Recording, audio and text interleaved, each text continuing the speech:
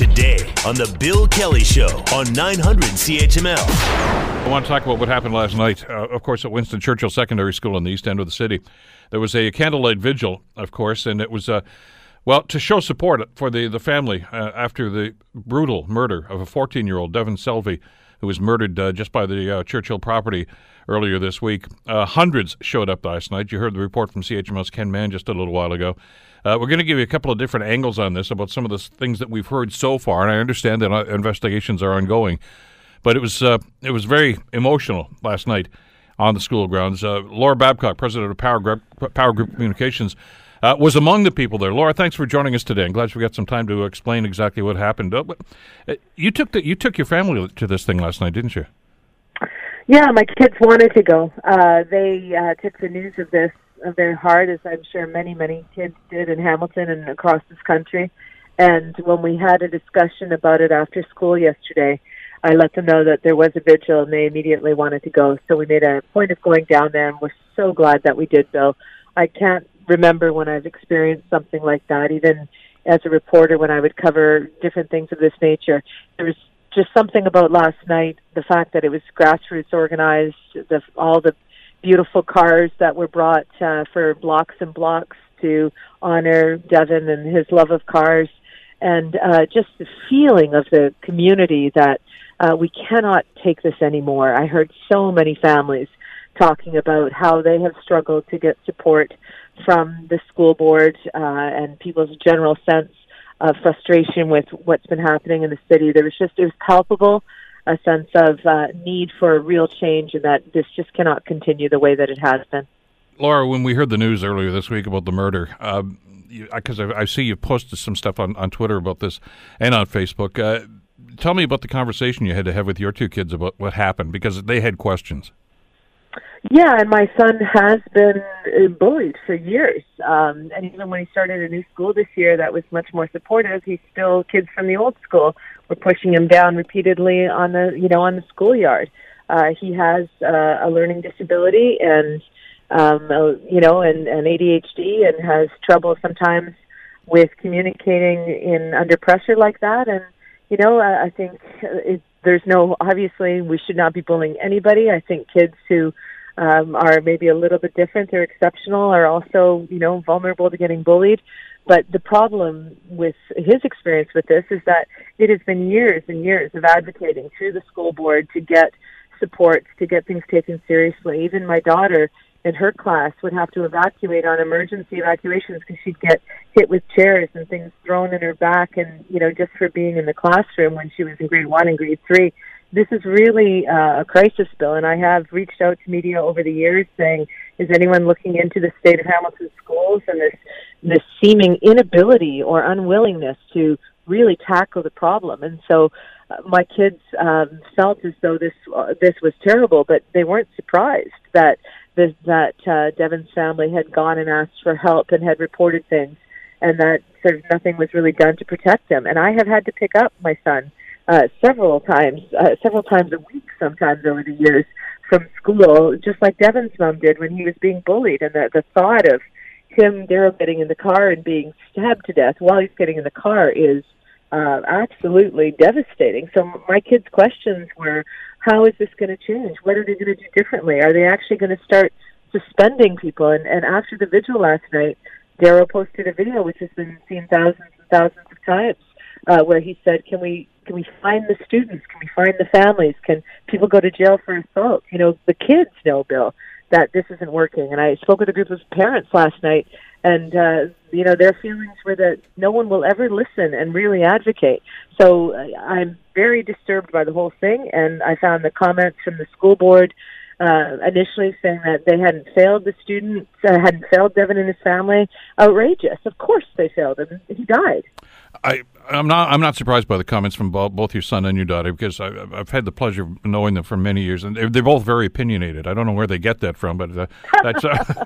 But what about you as a mother there, Laura, last night? What was going through your head?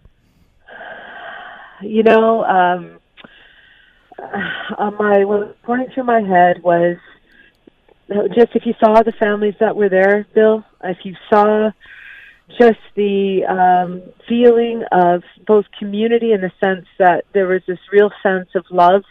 I mean, there was the Templar motorcycle group had, rows and rows of their motorcycles, and they were there supporting the family and any kids that were being bullied. There was this real sense of the community doing what it could in the absence of leadership.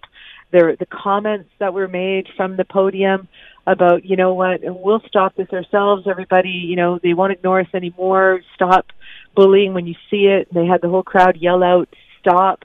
I was very mixed as a parent, because on the one hand I thought how amazing and wonderful and beautiful that so many people, I've never seen a rally so large in this city, showed up to support this child and his family.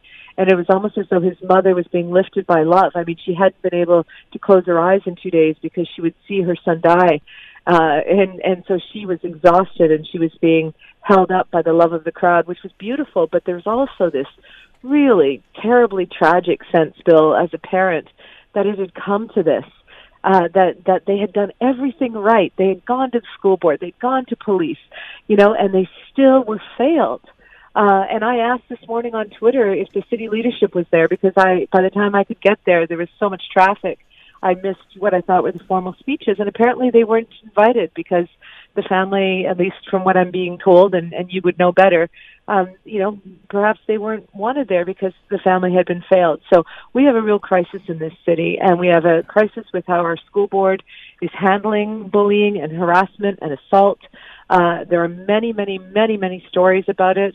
Myself as a parent can vouch for them. But as a parent, as you've told us, both of your kids have experienced this in one way, shape, or form over the years. Was there a sense of there, but for the grace of God, go I? I mean, this is bullying that went to the extreme.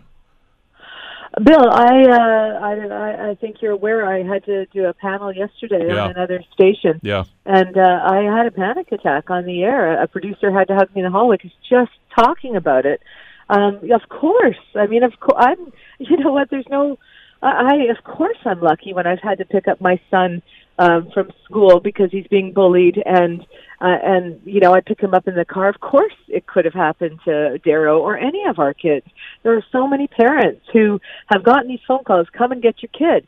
And you ask, well, what happened to the person who did this? Oh, well, they've been sent home, or they haven't been sent home, or we're talking to their parents, and then this ridiculous process, Bill, where they have the kid have to sit in the office with the bully, and the two of them have to kind of work it out.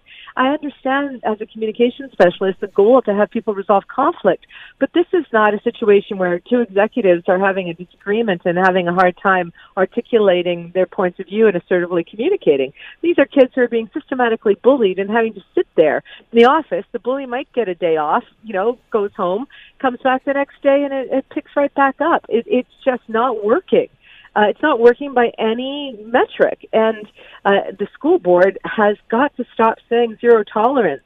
They don't enforce the rules that they currently have, and to the video Darrow posted, those rules don't work anyway because the bullies just get a day off, play some video games, come back, and it's worse. I got to ask you, I'm just about out of time here, but you posted something this morning, which I think is something your son Darrow told you. Maybe the word bully is too benign. Maybe that's part of the problem. He suggested another word. Well, it's assault. Yeah, it's assault, which is what it is. It's criminal harassment and assault. And as long as we use the euphemism of bullying, it sounds like something that, we used to deal with in the 1970s where people are like, nanny, nanny, it's not what it is. Someone was stabbed to death in front of their mother. And there's so many incidents of violence in our schools, Bill, that it would make most people absolutely shocked. So the vigil last night was beautiful, and I'm so pleased and proud that Hamiltonians came out, but we have to demand that the school board fix this. We have to demand more from our civic leaders. Laura Babcock from PowerGroup, thanks for sharing your stories with us. We all want to go home and give our kids a hug right now. Absolutely. Thanks, Bill. Thanks, Laura.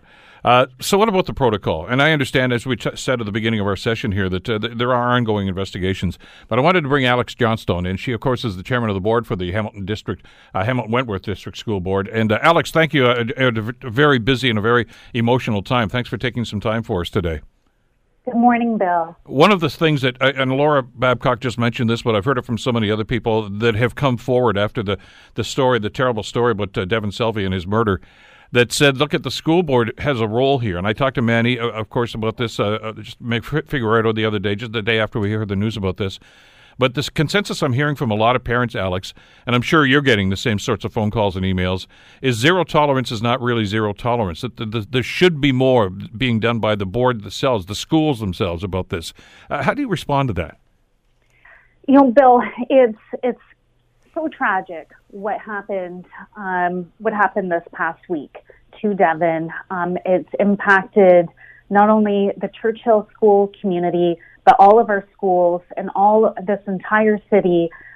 We've been receiving comments from across the province. This is a story, this is a situation that has impacted all of us. And I think the reason why it's impacted so many is because we've all gone through experiences of bullying to some extent at one point in our life, either as kids or as adults in the workplace. Bullying is an issue that happens, it's profound, it happens everywhere.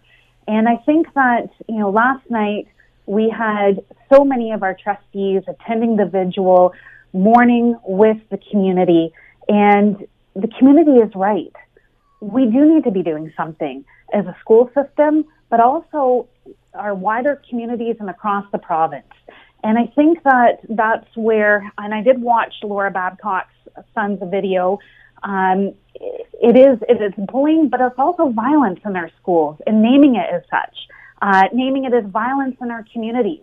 I know our director, Manny Figueredo, had spoken about how our schools are also a reflection of the society at large, and that's where it's been so overwhelming, the outpour of support from community organizations looking to get involved, and that's exactly what needs to happen. The school boards absolutely play a serious role in looking at bullying and looking at violence in our schools and addressing that. And the term zero tolerance actually comes from the provincial government, and that's something that is within policies across all boards across the province.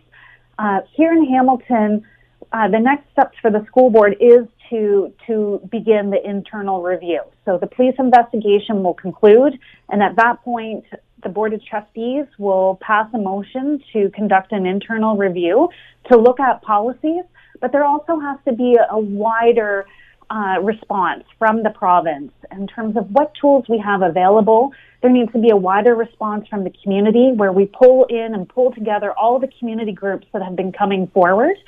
And there needs to be an opportunity for all of our parents and for all of our students to have feedback, to have input into what needs to be done, because all of us have to work together when it comes to bullying and when it comes to violence. Alex, the concern, and I heard it last night, of course, from a number of people that attended the rally, is that Devan's mom felt like the board let her down, the school let her down, the community let her down.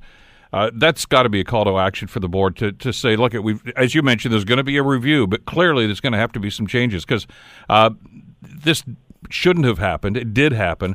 And we've got to, I think, look at this whole system right now and say we've got to do a better job here. Where are the holes? Where are the problems? And let's address that. I get your point. I know some people are saying, oh, come on, don't start pushing it off onto another level of government. But as you and I have talked about before, when cutbacks come back from provincial governments, it has an impact on the resources that you're allowed to, and able to deliver. So that does have to be part of the conversation. But this has to happen sooner than later. It has to happen now.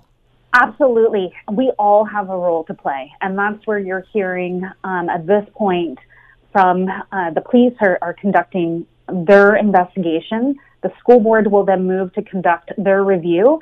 And then that's also where we will need the province to look at what does zero tolerance against violence mean? What does that look like? What are the tools that we have at hand?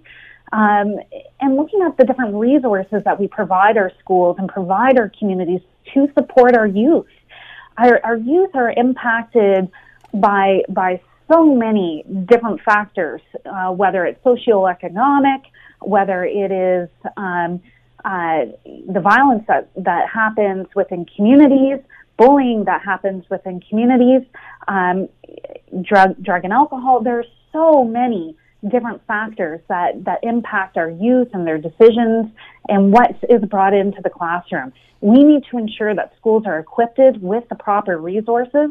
We also need to ensure that our school boards are that we have the resources in place, but also the policies that are going to be effective. And at the end of the day, that we are able to adequately support all of our youth. It is the hardest phone call, or for any school, and it's also the hardest conversation for any parent when they hear from their own child that their child is being bullied.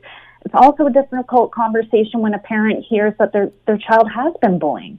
And so how we work to support these individuals and how we work to support our youth who are at a critical stage of development so that they can grow and learn and so we can build inclusive school communities. Lots more to do on this and lots more conversation and dialogue, obviously. But right now we're, as a community, mourning. Alex, thank you so much for this. We'll stay in touch over the next couple of weeks and months as this unrolls. Appreciate your time today. Bill. Alex Johnstone, of course, the chair of the Hamilton Board of Education. The Bill Kelly Show, weekdays from 9 to noon on 900 CHML.